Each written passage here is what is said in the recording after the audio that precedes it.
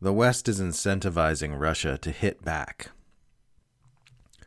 Well, the omnicidal war sluts won the debate over sending tanks to Ukraine, so now it's time to start arguing for sending F-16s.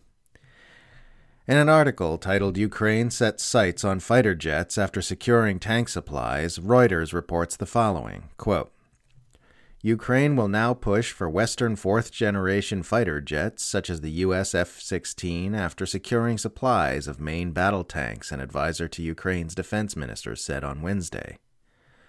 Ukraine won a huge boost for its troops as Germany announced plans to provide heavy tanks for Kyiv on Wednesday, ending weeks of diplomatic deadlock on the issue. The United States is poised to make a similar announcement, end quote.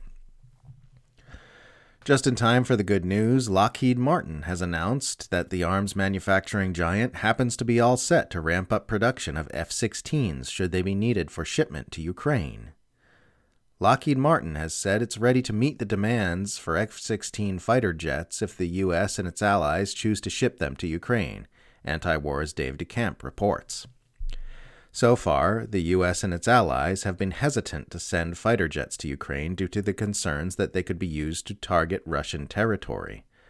But the Western powers seem less and less concerned about escalation as the U.S. and Germany have now pledged to send their main battle tanks.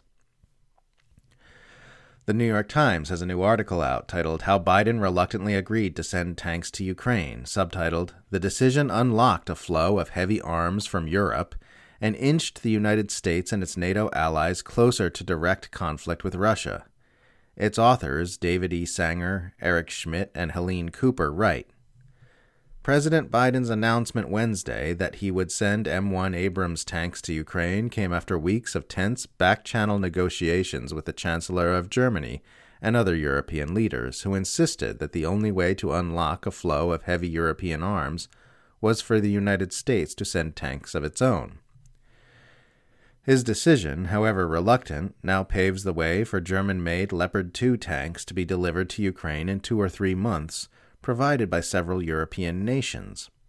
While it is unclear whether it will make a decisive difference in the spring offensive that President Volodymyr Zelensky is now planning to take back territory seized by Russia, it is the latest in a series of gradual escalations that has inched the United States and its NATO allies closer to direct conflict with Russia, end quote. When even the myopic empire simps at the New York Times are acknowledging that Western powers are escalating aggressions in a very dangerous direction, you should probably sit up and pay attention. In a recent article for Responsible Statecraft titled "Mission Creep? How the U.S. Role in Ukraine Has Slowly Escalated," Branko Marcetic outlines the ways the U.S. empire has, quote, serially blown past their own self-imposed lines over arms transfers, over and over again relenting to war hawks and requests from Ukrainian officials to supply weapons which it had previously refrained from supplying for fear that they would be too escalatory and lead to hot warfare between nuclear superpowers. Marcetic notes the way previously unthinkable aggressions like NATO spy agencies conducting sabotage operations on Russian infrastructure are now accepted, with more escalations being called for as soon as the previous one was made. Toward the end of his article, Marcetic drives home a very important point which needs more attention, that the Western alliance has established a policy of continually escalating every time Russia doesn't react forcefully to a previous Western escalation, which necessarily means Russia is being incentivized to react forcefully to those escalations. By escalating their support for Ukraine's military, the U.S. and NATO have created an incentive structure for Moscow to take a drastic, aggressive step to show the seriousness of its own red lines, Marcetic writes. This would be dangerous at the best of times, but particularly so when Russian officials are making clear they increasingly view the war as one against NATO as a whole, not merely Ukraine, while threatening nuclear response to the alliance's escalation in weapons deliveries. Moscow keeps saying escalatory arms transfers are unacceptable and could mean a wider war. U.S. officials say since Moscow hasn't acted on those threats, they can freely escalate. Russia is effectively told it has to escalate to show it's serious about lines, Marcetic added on Twitter. A good recent example of this dynamic is the recent New York Times report that the Biden administration is considering backing a Ukrainian offensive on Crimea, which many experts agree is one of the most likely ways this conflict could lead to nuclear warfare. The article reports that the Biden administration has assessed that Russia is unlikely to reciprocate an escalatory aggression, but the basis for that assessment apparently comes from nothing other than the fact that Russia hasn't done so yet. Crimea has already been hit many times without a massive escalation from the Kremlin. The Times quotes a Rand Corporation think tanker as saying, as an explanation for the Biden administration's belief that it can get away with backing a Crimea offensive. But as Dave DeCamp explained at the time, that's not even true.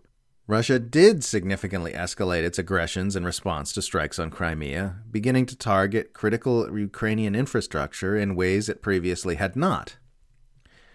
So Russia has in fact been escalating its aggressions in response to attacks on Crimea. It just hasn't been escalating them against NATO powers. As long as Russia is only escalating in ways that hurt Crimeans, the U.S. centralized power structure does not regard them as real escalations. The take-home message to Moscow being that they're going to get squeezed harder and harder until they attack NATO itself. And of course that won't de-escalate things either. It will be seized on and spun as evidence that Putin is a reckless madman who is attacking the free world completely unprovoked and must be stopped at all cost, even if it means risking nuclear Armageddon. Russia would, of course, be aware of this obvious reality, so the only way it takes the bait is if the pain of not reacting gets to a point where it is perceived as outweighing the pain of reacting. But judging by its actions, the empire seems determined to push them to that point. It really is spooky how much de-escalation and détente have been disappeared from public discourse about Russia. People genuinely don't seem to know it's an option. They really do think the only option is continually escalating nuclear brinkmanship, and that anything else is obsequious appeasement. They think that because that's the message they are being fed by the imperial propaganda machine, and they are being fed that message because that is the empire's actual position. I've been warning about the increasing risk of nuclear Armageddon for as long as I've been publicly engaged in political commentary, and people have been calling me a hysterical idiot and a Putin puppet the entire time, even as we've moved closer and closer to the exact point I've been screaming about at the top of my lungs all these years. Now there's not a whole lot closer it can get without being directly upon us. I deeply, deeply hope we turn this thing around before it's too late.